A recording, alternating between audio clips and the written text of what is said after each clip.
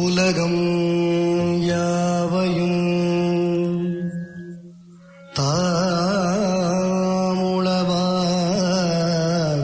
தாமுளவாக்கலும் உலகம் யாவையும்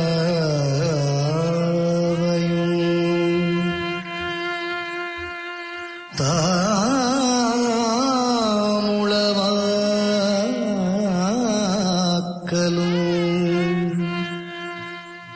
நிலை பெறுத்தலும் நீக்கலும்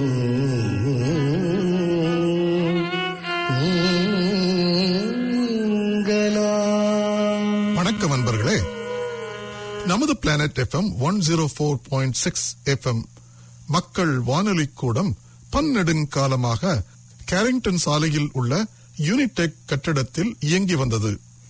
இவர்கள் புதிய இடத்திற்கு அண்மையில் குடியேறப் போவதால் தொகுப்பாளர் அனைவரையும் 4 வார நிகழ்ச்சிகளை முன்கூட்டியே தொகுத்து அளிக்க வேண்டுமென வேண்டினார்கள்.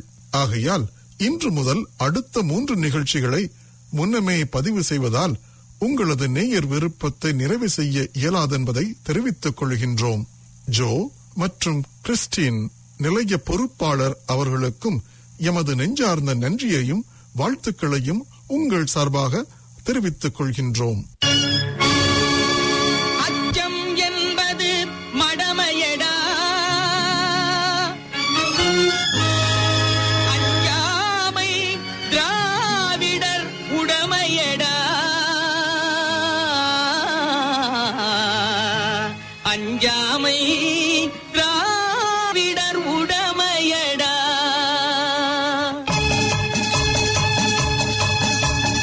அச்சம் என்பது மடமை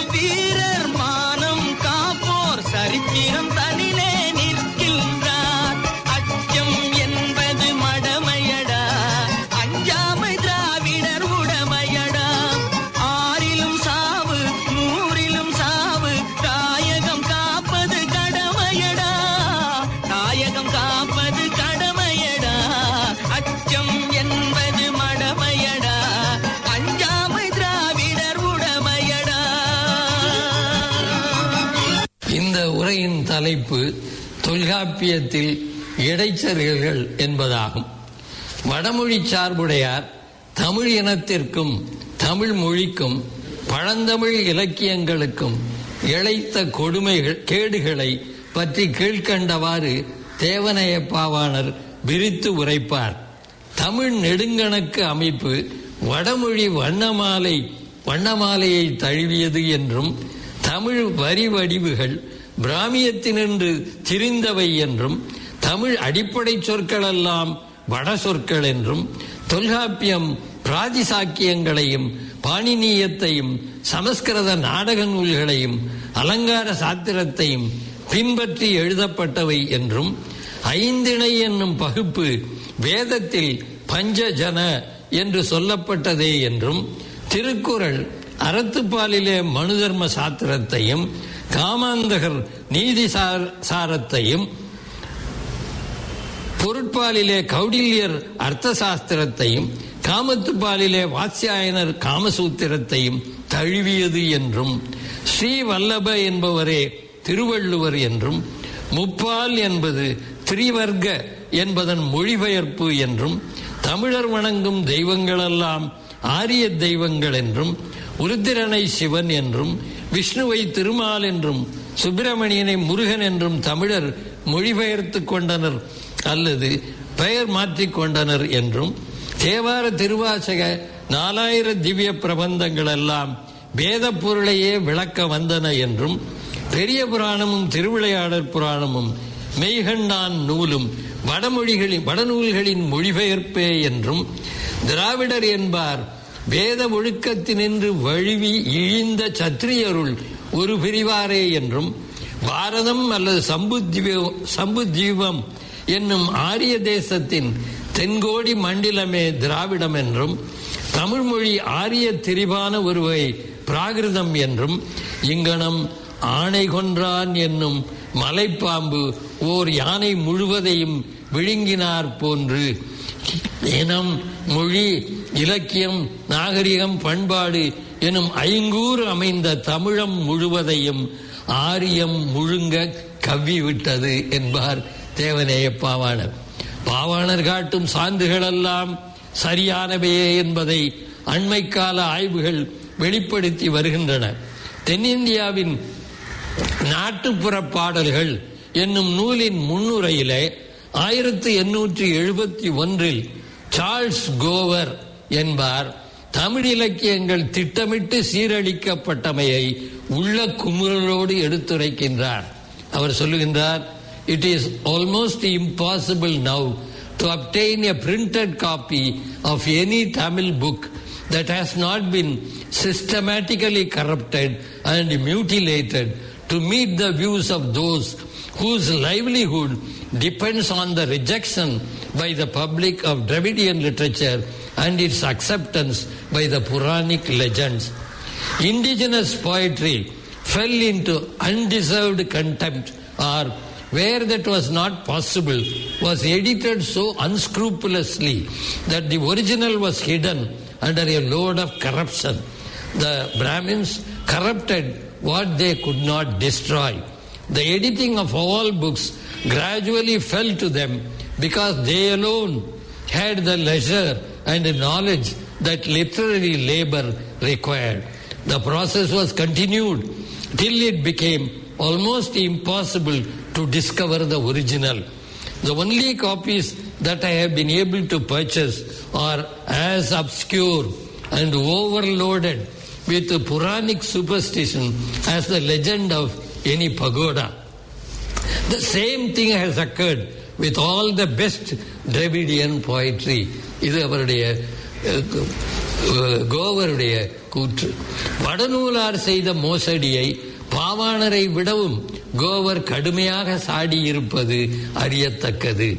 இதோடு இச்சிக்கலை விட்டுவிடாமல் கோவர் திராவிட இலக்கியங்களின் உண்மையான இடைச்சர்கள் நீக்கப்பட்ட பதிப்புகளை கொண்டு வருமாறு Tamil அறிஞர்களுக்கு அழைப்பும் விடுப்பார்.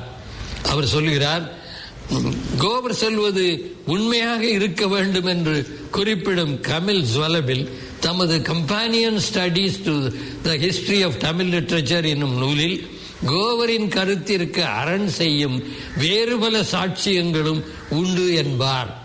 There must have been a lot of truth in what Gover says, since we have several independent witnesses to it என்பார் சுவலபில்.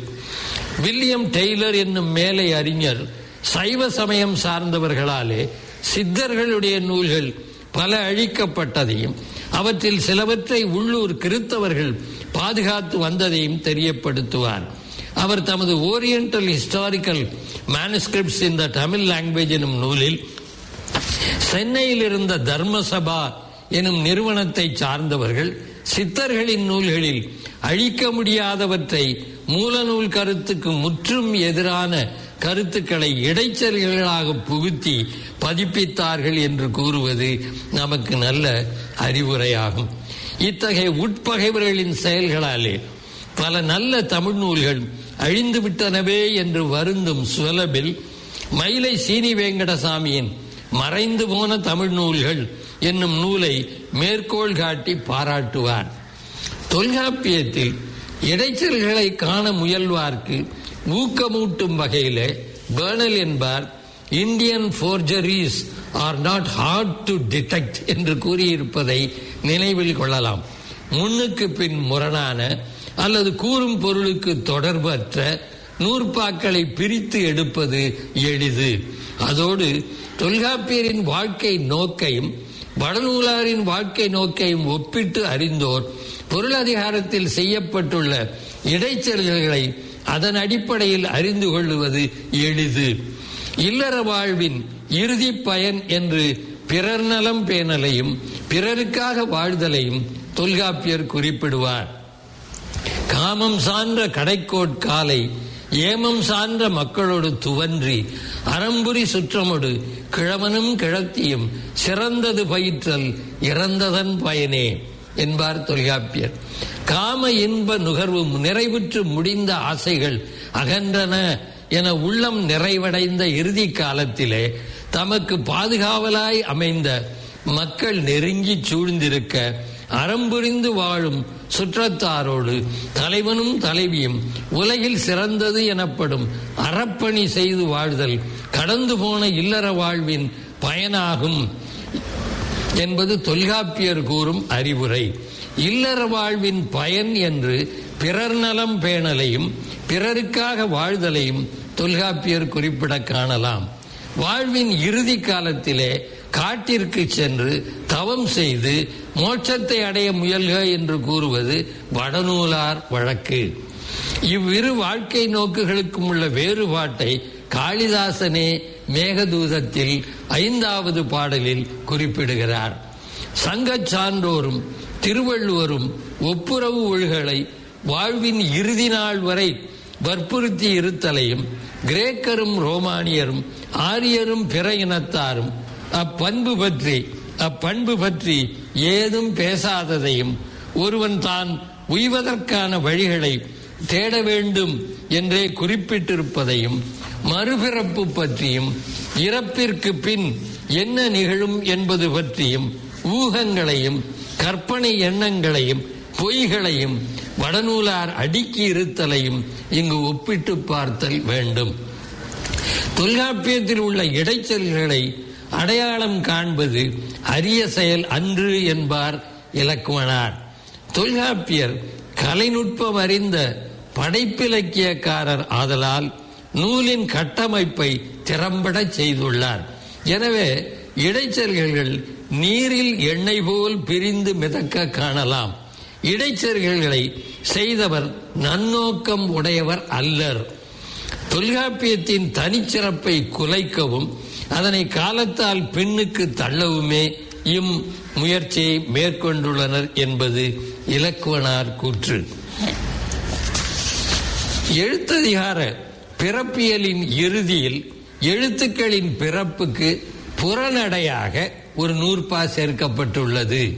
எல்லா எழுத்தும் வெளிப்பட கிளந்து சொல்லிய பள்ளி எழுதரு வழியின் பிறப்பொடு விடுவழி உரட்சி வாரத்து அகத்து எழு வழி இசை அரில்தப நாடி அளவிற்கோடல் அந்தணர் மறைத்தே அகுதி இவன் நுவலாது எழுந்து புறத்து இசைக்கும் மெய்தெறி வழி இசை அளவு நுவன்றிசினே என்பது நூற்பா.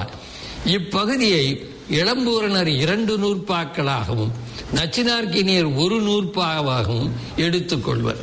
இதற்கு உரைவரையும் இளம்பூரணர் இறுதி 4 அடிகளுக்கு உள் நின்று எழும் வழியான ஆகிய இசையை பிணக்கமர ஆராய்ந்து மாத்திரை வரையறையால் கோடல் பார்ப்பார் வேதத்து கண்ணது, அதனை இந்நூலிடத்து சொல்லாது அகத்தினின்று எழுந்து புறத்து போந்து இசைக்கும் பொருண்மை தருகின்ற வழியான ஐய இசையது மாத்திரையினை யான் ஈண்டு கூறினேன் என்று உரை எழுதுவார்.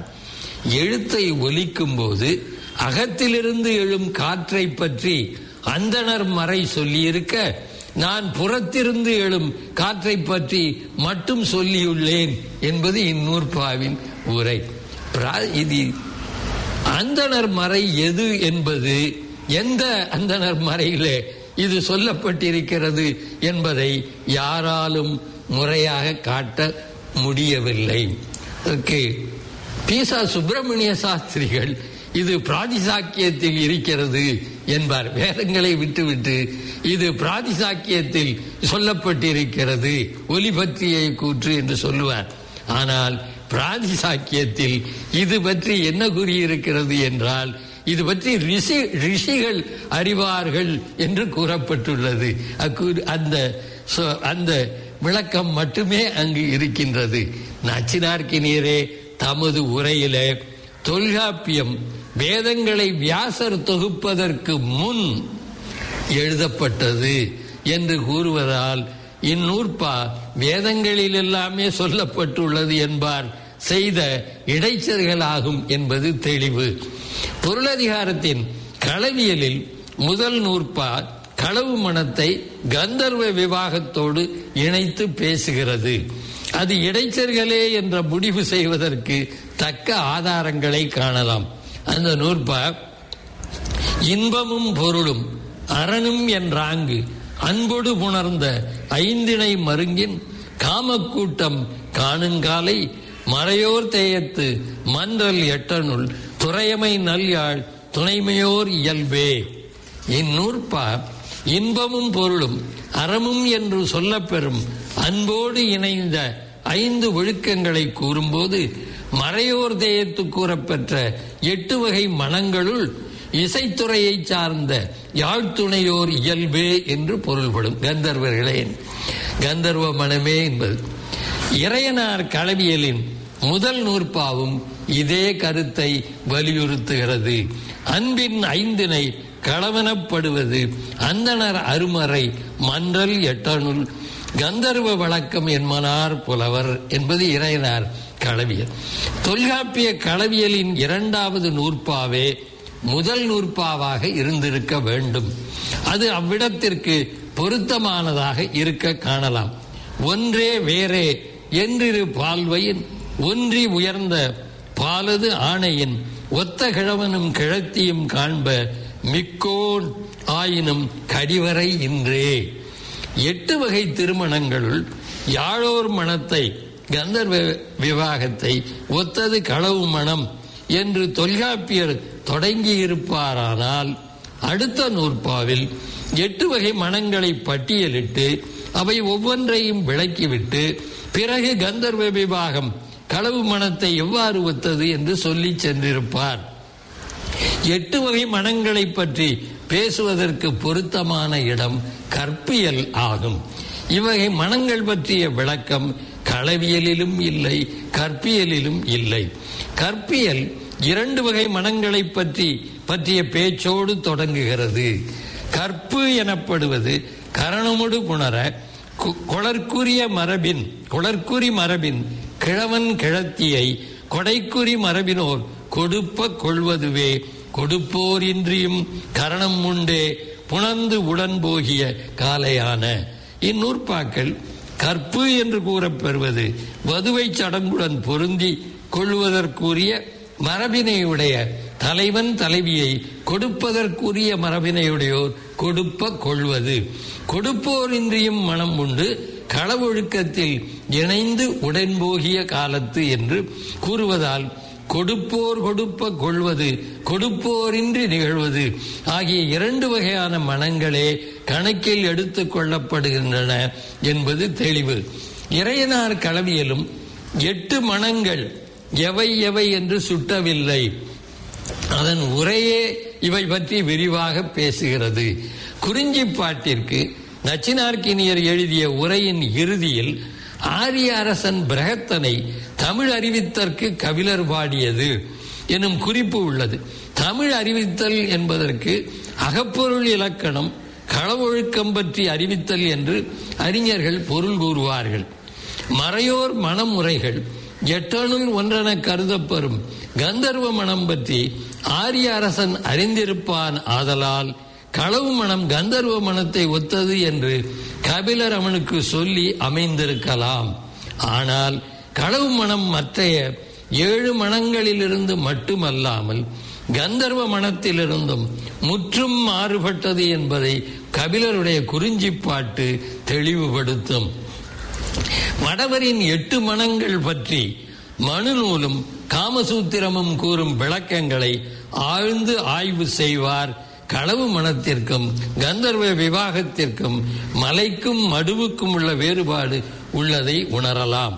மனு கந்தர்வ விவாகத்தை குற்றமுள்ள மனங்களில் ஒன்றாகவும் தீயதாகவும் கண்டித்திருக்கிறார்.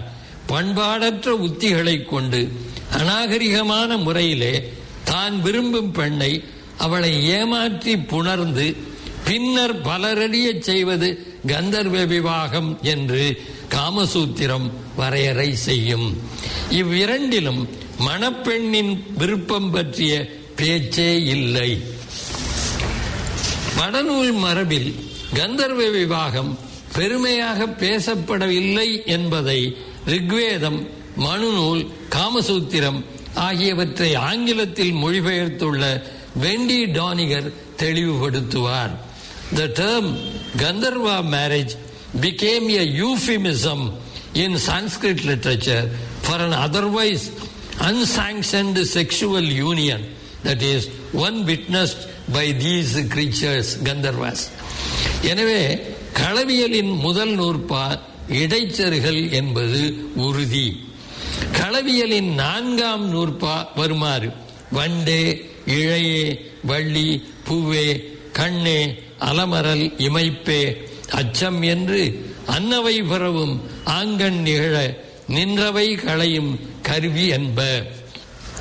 தலைவியை கண்ட தலைவனுக்கு அவள் மண்மகளோ தெய்வமகளோ என்ற ஐயம் ஏற்படும் போது அவ்வையத்தை நீக்கும் கருவிகளாவன.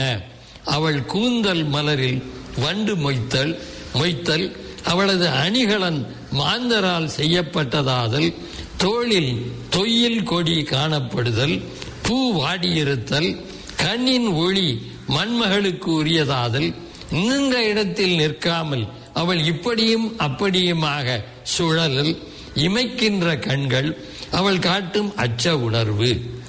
தேவமங்கையரை பற்றிய புராண கதைகள் தமிழகத்தில் நுழைவதற்கு முன் தொல்காப்பியம் எழுதப்பட்டதாதலின் இந்த நூற்பா இடைச்செருகலே என்பார் இலக்குவனார். கற்பியலில் 3ஆம் நூற்பா வருமாறு: மேலோர் மூவர்க்கும் புணர்ந்த கரணம் கீழோர்க்கு ஆகிய காலமும் உண்டே. இந்நூற்பா மேற்குலத்தாராகிய அந்தணர், அரசர், வணிகர் என்னும் 3 வர்ணத்தார்க்குமான திருமணச் சடங்குகள் கீழ்குலத்தாராகிய வேளாண் மாந்தர்க்கும் ஆகிய காலம் உண்டு என்று பொருள் தரும். மேல் சாதி கீழ்ச்சாதி என்ற பாகுபாடு தொல்காப்பியத்தில் இல்லாத ஒன்றாகும். தொல்காப்பியர் கற்பு மனம் எது என்பதை இதற்கு முந்தைய 2 நூற்பாக்களிலும் இதற்கு அடுத்த நூற்பாவிலும் முறையாக சொல்லிச் செல்கிறார். கற்பனப்படுவது கரணமுடு புணர குளர்குறி மரபின் கிழவன் கிழத்தியை கொடைக்குறி மரபினர் கொடுப்ப கொள்வதுவே. கொடுப்போர் இன்றியும் கரணம் உண்டே புணர்ந்துடன் போகிற காலையான பொய்யும் வழுவும் தோன்றிய பின்னர் ஐயர் யாத்தனர் கரணம் என்ப. ஆனால் இந்த நூற்பாவில் நடந்து போன ஒன்றிற்காக தொல்காப்பியர் வருந்துவது போல் சாதிகள் பற்றிய கருத்து திணிக்கப்பட்டிருப்பதால் இது இடைச்சர்கள் என்று சொல்லுவது ஏற்றுக்கொள்ளத்தக்கதாகும். செய்யுளியல் நூற்பாக்கள் 480, 81, 82, 83, 84 ஆகியவை நூல், சூத்திரம், ஓத்து, படலம், பிண்டம் ஆகியவற்றை வரையறை செய்கின்றன. இந்நூற்பாக்கள் இடைச்சர்கள் என்பதை இவற்றிற்கு முன்னும் பின்னும் வரும் நூற்பாக்களாலே அறிந்து கொள்ள முடியும் என்பார் இலக்குவனார். நூற்பா 478 நூல் எது என்பதை வரையறை செய்கின்றது. அவற்றுள் நூலெனப்படுவது நுவலுங்காலை முதலும் முடிவும் மாறுகோள் இன்றி தொகையினும் வகையினும் பொருண்மை காட்டி உள்நின்றகன்ற உரையோடு புலர்ந்து நுண்ணிதின் விளக்கல் அதுவதன் பண்பே. அந்த 4 வகை நூல்கள் எவை என்பதை நூற்பா 485 பட்டியலிடுகிறது. பாட்டிடை வைத்த குறிப்பினானும் பாலின்று எழுந்த கிளவியானும் பொருள் மரபில்லா பொய்மொழியானும் பொருளோடு புணர்ந்த நகைமொழியானும் என்று உரைநடை வகையே 4 என மொழிப. அதனால் இவற்றிற்கு இந்த 2 நூற்பாக்களுக்கும் இடையேயுள்ள 5 நூற்பாக்கள் தொடர்பற்ற முறையிலே நூலின் பகுதிகள் 4 என்றும் அவை ஓத்து, படலம், பிண்டம், சூத்திரம் என்றும் கூறும். சூத்திரம் என்னும் நூற்பாவை நூலின் பகுதியாக சொல்லுவது தவறாகும். எனவே இந்த 5 நூற்பாக்களும் வடமொழி சூத்திரம் தமிழுக்கு வந்த பின் இடைச்சல்களாக நுழைக்கப்பட்டவை ஆகும். மரபியலில் உள்ள 625 முதல் 639 முடிய 15 நூற்பாக்கள் அந்தணர், அரசர், வைசியர், வேளாளர் என்ற 4 சாதியாரை பற்றி விரிவாக சொல்லுகின்றன. முதல் நூற்பாயதில் நூலே கரகம் முக்கோல் மணையே ஆயுங்காலை அந்தணர்க்கு உரிய படையும் கொடியும் குடையும் முரசும் நடைநவில் புறவியும் களிரும் தேரும் தாரும் முடிவும் நேர்வன பிறவும் தெரிவுகள் செங்கோல் அரசர்க்கு உரிய இடையிறு வகையோர் அல்லது நாடின் படைவகை பெறார் என்பனார் புலவர். வைசிகன் பெருமே வாணிக வாழ்க்கை வேளாண் மாந்தர்க்கு உழுதூன் அல்லது இல்லென மொழிவ பிறவகை நிகழ்ச்சி என்றெல்லாம் இந்த நூற்பாக்கள் அமைந்திருக்கின்றன. இந்நூற்பாக்கள் இடைச்சர்கள் என்பதை வெள்ளை வாரணனார் புலப்படுத்துவார். மக்களை நிலவகையால் பகுத்துரைப்பது அன்றி நிறவகையாகிய வருணத்தால் பகுத்துரைக்கும் நெறியினை ஆசிரியர் தொல்காப்பியனார் மக்களுக்குரிய ஒழுகலாறுகளை விரித்துரைக்கும் முன்னைய இயல்களில் எங்கும் குறிப்பிடவில்லை. இளமை, ஆண்மை, பெண்மை முதலியன காரணமாக தம் காலத்தில் பயின்று வழங்கிய மரபு பெயர்களை தொகுத்து உணர்த்தும் முறையிலேயே ஆசிரியர் இம்மரபியலை அமைத்துள்ளார். இதன்கண் 1 முதல் 70 வரை உள்ள நூற்பாக்களும் 86 முதல் 90 வரை உள்ள நூற்பாக்களும் இம்மரபினையே தொடர்ந்து விரித்துரைப்பனவாக அமைந்துள்ளன. இயல்பாக அமைந்த இத்தொடர்பு இடையறவுபட்டு சிதையும் நிலையில் உயர்தினை 4 சாதிகளையும் பற்றிய 15 நூற்பாக்கள் இவ்வியலில் 71 முதல் 85 வரையுள்ள எண்ணுடையனவாக இதன்கண் இடையே புகுத்தப்பட்டுள்ளன.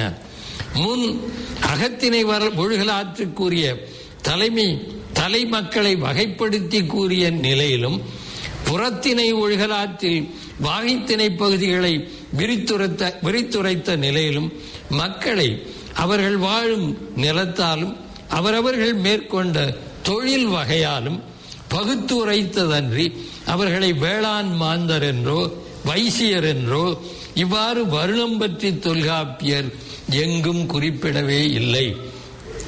மரபியலில் இடம்பெற்றுள்ள வைசியன் என்ற சொல் சங்கச் செய்யுட்களிலே எங்கும் வழங்கப்படாத பிற்கால சொல்லாகும். வருணம் 4 என்ற தொகை தொல்காப்பியத்தில் எங்கும் சுட்டப்படவில்லை. அந்நிலையில் அரசர் வணிகர் என்ற இரு நிறத்தாரையும் இடையிறு வகையோர் என ஆசிரியர் இங்கு குறிப்பிட்டார் என்றால் பொருந்தாது. அன்றியும் இங்கு குறிக்கப்பட்ட அரசரும் வணிகரும் அல்லாத பிறர்க்கு படைப்பகுதி கூறுதல் இல்லை என கூறும் இவ்வியல் 77ஆம் நூற்பாவின் பின்வரும் 82ஆம் நூற்பா விதிக்கும் சங்கச் செய்யுட்களில் காணப்படும் பழந்தமிழ் வழக்குக்கும் முற்றிலும் முரணாக உள்ளது. வேளாண் மாந்தர் என்ற ஒரு குலப்பிரிவு தொல்காப்பியனாரால் முன்னுள்ள இயல்களில் குறிக்கப்பெறவில்லை. உரிப்பொருள் ஒழுகலாறு பற்றிய இச்செய்திகள் முதல் கரு உரி என்னும் பொருட்பகுதிகளை விளக்கும் அகத்திணை இயல், புறத்திணை இயல் முதலாக முன்னுள்ள இயல்களில் குறிக்கத்தக்கனவே அன்றி மரபு பெயர்களின் வழக்கு பயிற்சியை கூறுதற்கு அமைந்த இந்த மரபியலில் இடம்பெறத்தக்கவை அல்ல.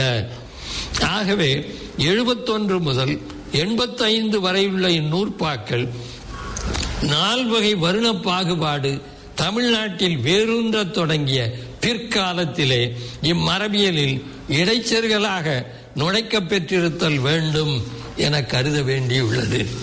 பிற்றை நாளில் தமிழரோடு தொடர்பில்லாத களப்பிரர் முதலிய அயல் மன்னரது ஆட்சி உட்பட்டு தமிழ்நாடு அல்லலுற்ற காலத்திலே தமிழ் மக்களது உரிமை உணர்வினை சிதைக்கும் நோக்கத்துடன் இத்தகைய அடிமை கருத்துகள் தமிழ் நூல்களிலும் ஆங்காங்கே இடம்பெறலாயின.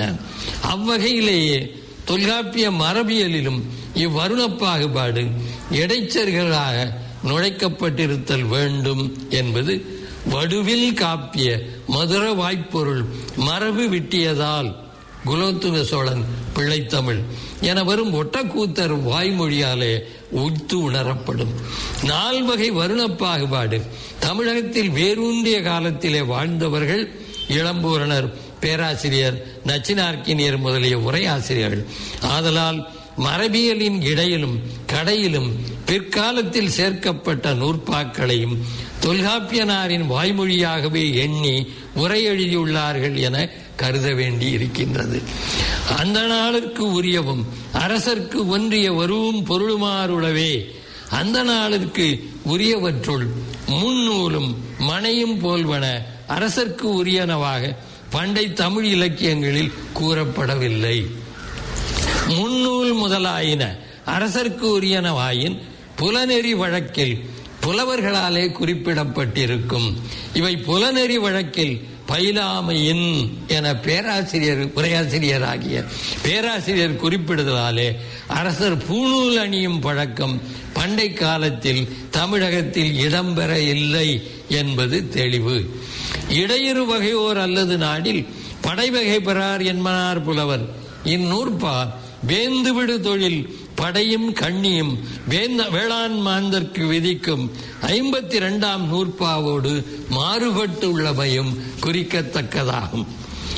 இடையிறு வகையோர் என்றது நால்வகை வருணத்தாருள் நடுவே வைத்து எண்ணப்படும் அரசரையும் வணிகரையும். இவ்விரு வகையோர் அல்லது படைக்கலம் தாங்கி போர் செய்ய பெறார் என்னும் இவ்விதி தமிழியல் வழக்கிற்கு ஏற்புடையது அன்று. வேளாண் மாந்தர் படைவகை பெறுதல் இலக்கிய வழக்கிலும் உலகியல் வழக்கிலும் காணப்படும் வாழ்வியல் உண்மையாகும். இப்பகுதியை இடைச்சர்கள் என்று உறுதி செய்யும் Ilakkuvanar, during the age of Tolgapiyar there was no caste system in Tamil Nadu. There were kings, saints, merchants and peasants, but they were not differentiated because of their occupations.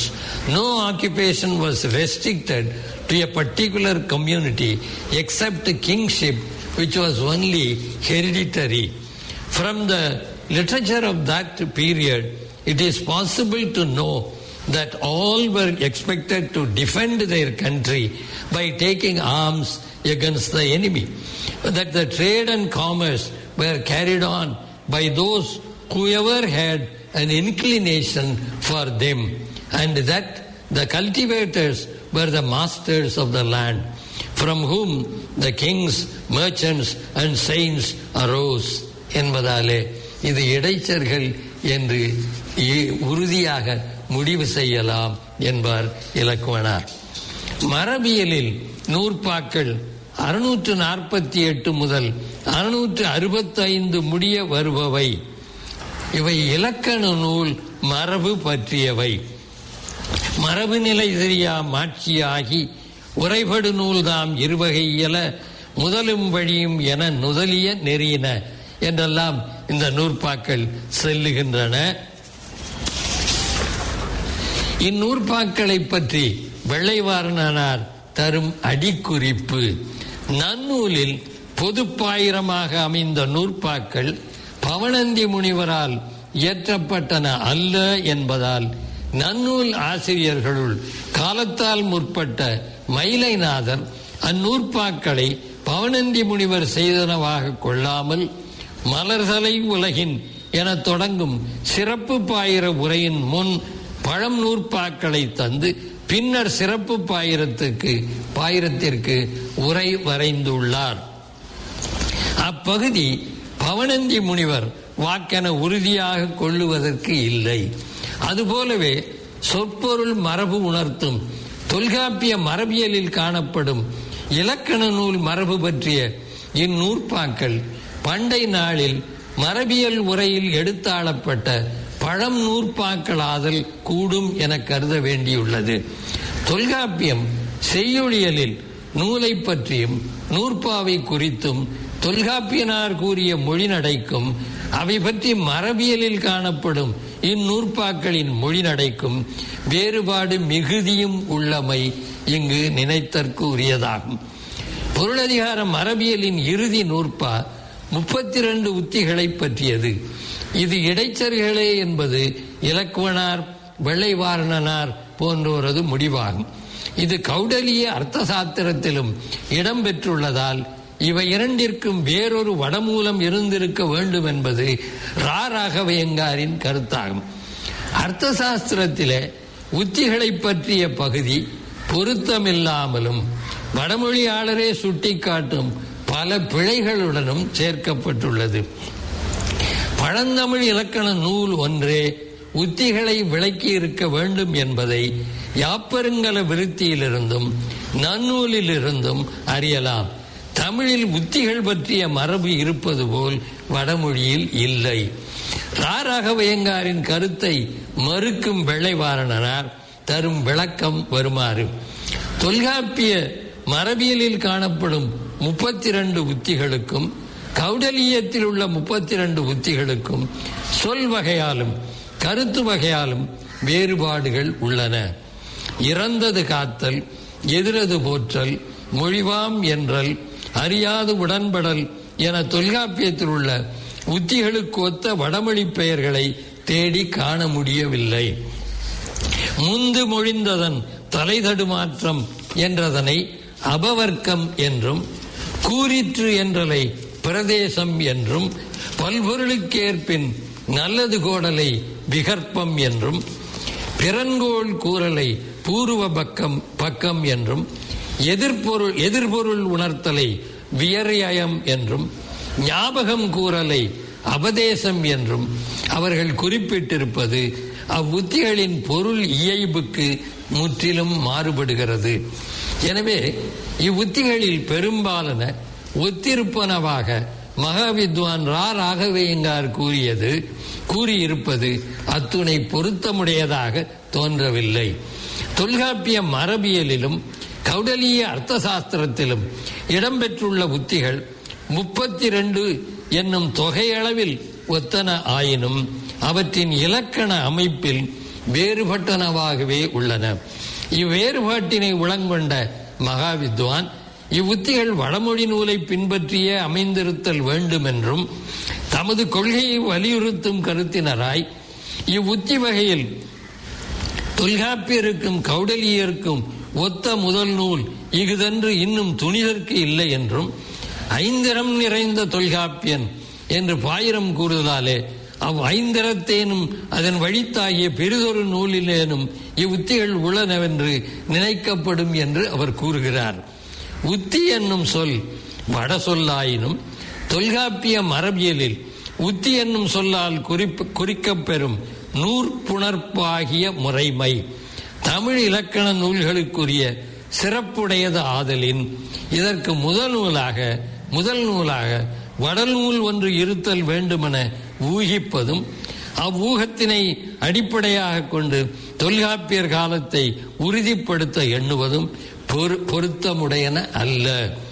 அர்த்தசாஸ்திரம் இயற்றிய கௌடலியர் தமிழ்நாட்டில் காஞ்சி நகரத்து வாழ்ந்தவர் ஆதலின் அவர் காலத்துக்கு முற்பட்ட தொல்காப்பிய மரபியலில் உள்ள உத்திகள் 32 உளங்கொண்டு தாம் இயற்றும் பொருள் நூல் அமைப்புக்கு ஏற்ற வகையில் தாம் செய்த அர்த்த சாஸ்திரத்திலும் 32 உத்திகளை வகுத்து கூறியுள்ளார் என கொள்வதே தொல்காப்பியர் கௌடலியர் ஆகிய இவ்விருவர் வரலாற்றுக்கும் கால அமைதிக்கும் ஏற்புடையதாகும் என தெளிதல் எளிதாகும் என்பார் வெள்ளைவாரணனார்.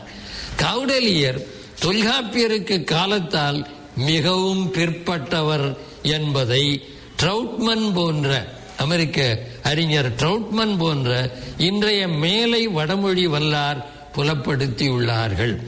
வெள்ளைவாரணனார் தமது கருத்தை உறுதிப்படுத்த யாப்பெருங்கல விருத்தியிலும் நன்னூலிலும் தரப்பட்டுள்ள பட்டியல்களை எடுத்து காட்டி அவையெல்லாம் தமிழ் மரபிற்கு உரியன என்பதற்கான விளக்கங்களையும் தருவார். இவ்வுத்திகள் தமிழ் மரபிற்கே உரியன, இங்கிருந்து வடமொழிக்கு சென்றன என்பதற்கு அவை பற்றிய கருத்தாடல்கள் பல நிகழ்ந்துள்ளமையால் அறியலாம். வடமொழியில் இத்தகைய விளக்கங்கள் இல்லை என்பதும் கௌடலியத்து பட்டியலை விளக்க அதன் உரையாசிரியர் தடுமாறுவதும் இம்முடிவை வலுப்படுத்தும். தொல்காப்பிய நூற்பாவை விளக்கும் வெள்ளைவாரணனார் வேறு சில அரிய கருத்துக்களையும் முன்வைப்பார். மரபியல் கூறும் 32 உத்திகளில் நுதலி புகுதல் என்றும் அதிகார முறைமையினை ஓத்து முறை வைப்பு என்றும் தொகுத்து கூறலை தொகுத்து சுட்டல் என்றும் வகுத்து மெய் நிறுத்தலை வகுத்து காட்டல் என்றும் ஒப்ப கூறலை இரட்டுற மொழிதல் என்றும் ஒப்பின் முடித்தல் என்றும் ஒருதலை மொழிதலை ஒருதலை துணிதல் என்றும் பிறன் உடம்பட்டது தான் உடன்படுதலை பிறநூல் முடிந்தது தான் உடன்படுதல் என்றும் இறந்தது காத்தலை இறந்தது விலக்கல் என்றும் எதிரது போற்றலை எதிரது போற்றல் என்றும் மொழிவாம் என்றலை உரைத்தும் என்றல் என்றும் கூறிற்று என்றலை உரைத்தாம் என்றல் என்றும் தான் குறியிடுதலை தன்குறி வழக்கம் மிகவெடுத்துரைத்தல் என்றும் முடிந்தது காட்டலை முடிவிடம் கூறல் என்றும் பிறன்கோட் கூறலை பிறன்கோட் கூறல் என்றும் சொல்லின் எச்சம் சொல்லியாங்கு உணர்த்தல் என்பதனை எஞ்சிய சொல்லின் எய்த கூறல் என்றும் கொள்ளலாம். பல்பொருட்கேற்பின் நல்லது கோடலை ஏற்புடி கோடல் என்று உரையாசிரியர்கள் விளக்குவர். மொழிந்த பொருளோடு ஒன்ற அவ்வையின் மொழியாதனனை முட்டின்றி முடித்தல் என்பதனை உரையில் கோடல் என்பார் இளம்பூரணர். தொல்காப்பியர் பாடலனார் நன்னூலார் பட்டியல்களில் இல்லாத வேறு சில உத்திகளும் பழைய உரைகளில் காணப்படுகின்றன. யாப்பெருங்கலக்காரிகை உரையாசிரியர் தலைதடுமாற்றம் தந்து புணர்ந்துரைத்தல் என்னும் ஓர் உத்தியை குறிப்பிடுகின்றார். நூற்பாவை பற்றியும் உரைகளை பற்றியும் தவிர்க்க வேண்டிய குற்றங்குறைகள் பற்றியும் நூல் செய்யும் போது கையாளப்பெற வேண்டிய உத்திகள் பற்றியும் இருக்க வேண்டிய பகுதி செய்யுளியல் என்றும் மரபியலில் அவை பொருத்தமில்லாமல் இடம்பெற்றுள்ளன என்றும் வடமொழி பற்றுடையோரால் சூத்திரம் உத்தி போன்ற வட சொற்களை சேர்ப்பதால் தொல்காப்பியத்தை சீர்குலைக்க வேண்டும் என்ற நோக்குடன் மரபியலிலே இணைக்கப்பட்டிருக்கின்றன என்றும் இலக்குவனார் விளக்குவார். வடமொழி சார்புடையார் இவ்வளவு இடைச்சல்களை தொல்காப்பியத்தில் செய்திருக்க முடியுமா என்று வியப்பும் ஐயமும் அடைவோர் மேலை அறிஞர்கள் வெளிப்படுத்தியுள்ள வேறு பல சான்றுகளை தெரிந்து கொள்வது நல்லது. அவர்கள் பிறமொழி நூல்களை இடைச்சல்களாலே பாழ்படுத்தியதை போன்று வடமொழி நூல்களை இடைச்சல்கள் மூலம் வளப்படுத்தியுள்ளனர் என்றும் இதையே பிற பண்பாடுகளை குலைக்க கருவியாக கொண்டு தொழில் செய்தனர் என்றும் வரலாற்று உண்மைகள் நடுநிலை உணர்வுடைய அறிஞர்களாலே நிறுவப்பட்டுள்ளன. மகாபாரதத்தை உலகப் பெருங்காப்பியமாக காட்ட வேண்டும் என்பதற்காக அது தோன்றிய காலத்திலிருந்து கிபி 12ஆம் நூற்றாண்டு வரை இடைச்செருகல்கள் பேரளவில் நிகழ்ந்துள்ளன. கிபி 7ஆம் நூற்றாண்டில் பகவத்கீதை முழுவதுமாக மகாபாரதத்தில் நுழைக்க பெற்றது. வால்மீகி ராமாயணத்தில் உள்ள பாலகாண்டம் வால்மீகிக்கு பின் வந்தவர்களாலே சேர்க்க பெற்றது. கம்பராமாயணத்தில் இருந்து அரிய பாடல் கருத்துக்கள் எல்லாம் வால்மீகி ராமாயணத்திற்கு எடுத்து செல்லப்பட்டன. அர்த்த சாஸ்திரம் ஒரு மௌரிய காலத்து நூல் அன்று என்றும் அதனை எழுதியவர் சாணக்கியன் என்ற பெயரில் சந்திரகுப்த மௌரியன் எனும் மன்னனுக்கு அமைச்சராக இருந்தவர் என்று கருதப்படுபவர் அல்லர் என்றும் அது சந்திரகுப்த மௌரியனுக்கு பல நூற்றாண்டுகள் பின்னால் அர்த்த சாஸ்திரம் சந்திரகுப்த மௌரியனுக்கு பல நூற்றாண்டுகள் பின்னால் சில அறிஞர்களாலே பல மூலங்களிலிருந்து தொகுக்கப்பட்ட நூல் என்றும் மேலை அறிஞர்கள் தெளிவுபடுத்துவார்கள். அது தொகுக்கப்பட்ட நூல் என்றே அர்த்த சாஸ்திரமே 2-3 இடங்களில் குறிப்பிடுகிறது. மனு நூல் அர்த்த சாஸ்திரத்திற்கு பின் தோன்றியது என்றும் அது அர்த்த சாஸ்திரத்தின் 7, 8, 9வது அத்தியாயங்களை முற்றுமாக பயன்படுத்தி கொள்ளுகிறது என்றும் இந்த மேலை மொழியியல் அறிஞர்கள் நிறுவ காணலாம். திருக்குறள் கருத்துக்களும் உவமைகளும் அர்த்த சாஸ்திரத்திற்கும் மனு நூலுக்கும் சுக்கிர நீதிக்கும் சென்றிருப்பதை இருமொழி நூல்களும் வல்லவர்கள் அறிவர். எனவே இவ்வாறான இடைச்சல்களை எல்லாம் நீக்கி படிக்கும் போதே தொல்காப்பியத்தின் ஒருமையையும் முழுமையையும் உணர முடியும். இடைச்சல்களையும் தொல்காப்பிய நூற்பாக்களாகவே கொண்டு படிப்பார். தொல்காப்பியத்தின் ஒரு பகுதி முன்னால் எழுதப்பட்டது என்றும் மற்றொரு பகுதி பின்னால் எழுதப்பட்டது என்றும் இரு தொல்காப்பியர்கள் இருந்திருக்க வேண்டும் என்றும் முற்றும் தவறான முடிவுகளுக்கு வருவார்கள். இதைத்தான் அதன் உட்பகைவர்கள் எதிர்பார்த்து செய்தார்கள் என்பது தெளிவு. நன்றி.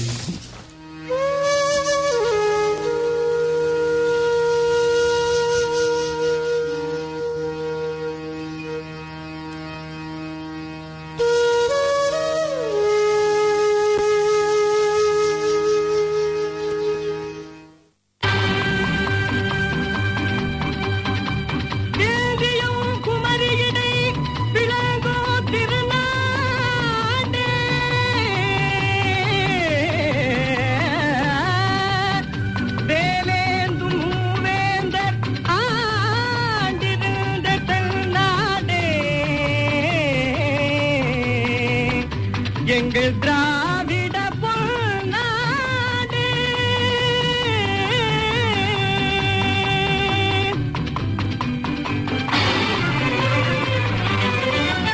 எங்கள் திராவிட பொன்னாடே, கலை வாழும் தென்னாடே, எங்கள் திராவிட பொன்னாடே, கலை வாழும் தென்னாடே, இயலிது நாடக மரம் பொருள் இல்பம் இலங்கும் தமிழ்நாடே, எங்கள் திராவிட பொன்னாடே, கலை வாழும் தென்னாடே.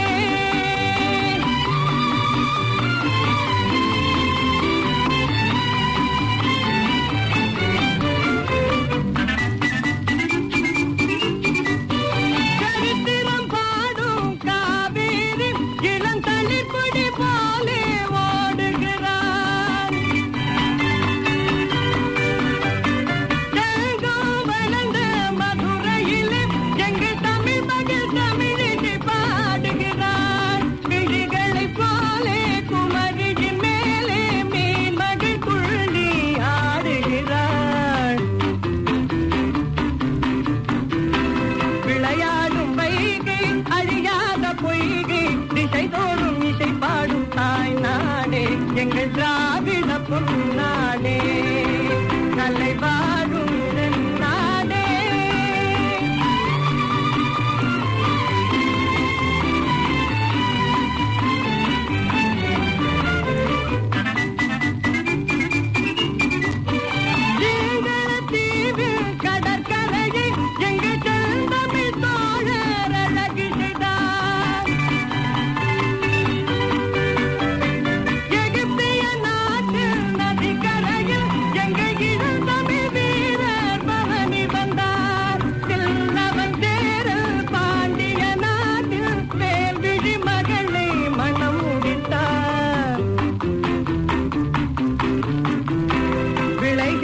செல்வம் வளர்கின்ற தங்கம் திசை தோறும் இசை பாடும் தாய்நாடே எங்கள் திராவிட பொன்னாடே கலை வாழும் தென்னாடே இயலிசை நாடக மரம் பொருள்வும் இலங்கும் தமிழ்நாடே எங்கள் திராவிட பொன்னாடே கலை வாழும் தென்னாடே. தமிழ் நெஞ்சங்களே, இந்த நிகழ்ச்சி இத்துடன் நிறைவுறுகின்றது. மீண்டும் இதே நேரம் உங்களை சந்திக்க விழைகின்றேன். இந்த நிகழ்ச்சி பற்றி உங்கள் கருத்துக்களை இவனை 021-739-879 என்கின்ற எண்ணில் தொடர்பு கொண்டு தெரிவிக்குமாறு உங்களை பணிவொன்றுடன் வேண்டிக் கொள்ளுகின்றேன். இந்த நிகழ்ச்சியில் பங்கு பெற விழையும் அன்பர்கள் இவனை தொடர்பு கொண்டால் உங்களது படைப்புகளை இந்த வானொலியில் மக்களுக்கு சேர்ப்போம். www.planetaudio.org என்கின்ற இணையதளத்தில் இந்த நிகழ்ச்சியை நீங்கள் கேட்டு மகிழலாம். நன்றி, வணக்கம். வான்முகில் வளாது பெய்க, மலிவளம் சுரக்க, மன்னன் கொன்முறை அரசு செய்க, குறைவில்லாது உயிர்கள் வாழ, நான்மறை அறங்கள் ஓங்க, நற்றவம் வேள்வி மல்க, மேன்மைகுள் சைவ நீதி விளங்குக உலகமெல்லாம். வாழ்க வளமுடன், வாழ்க வையகம், வாழ்க வளமுடன், வாழ்க வையகம். நன்றி, வணக்கம்.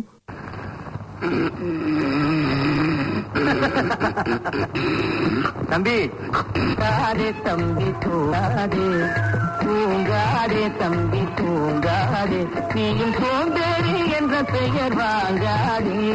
தூங்காதே தம்பி தூங்காதே, சோம்பேறி என்ற பெயர் வாங்காதே. தூங்காதே தம்பி தூங்காதே.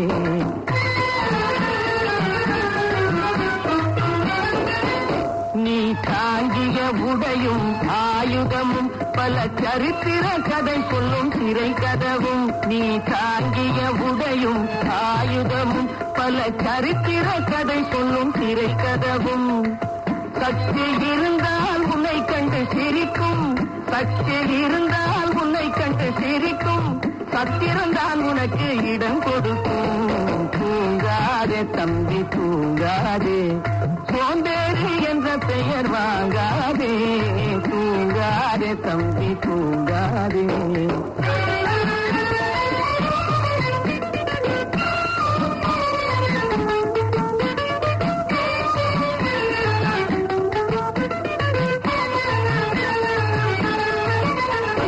நல்ல பொழுதையெல்லாம் தூங்கி கெடுத்தவர்கள் நாட்டை கெடுத்ததுடன் தானும் கெட்டார்.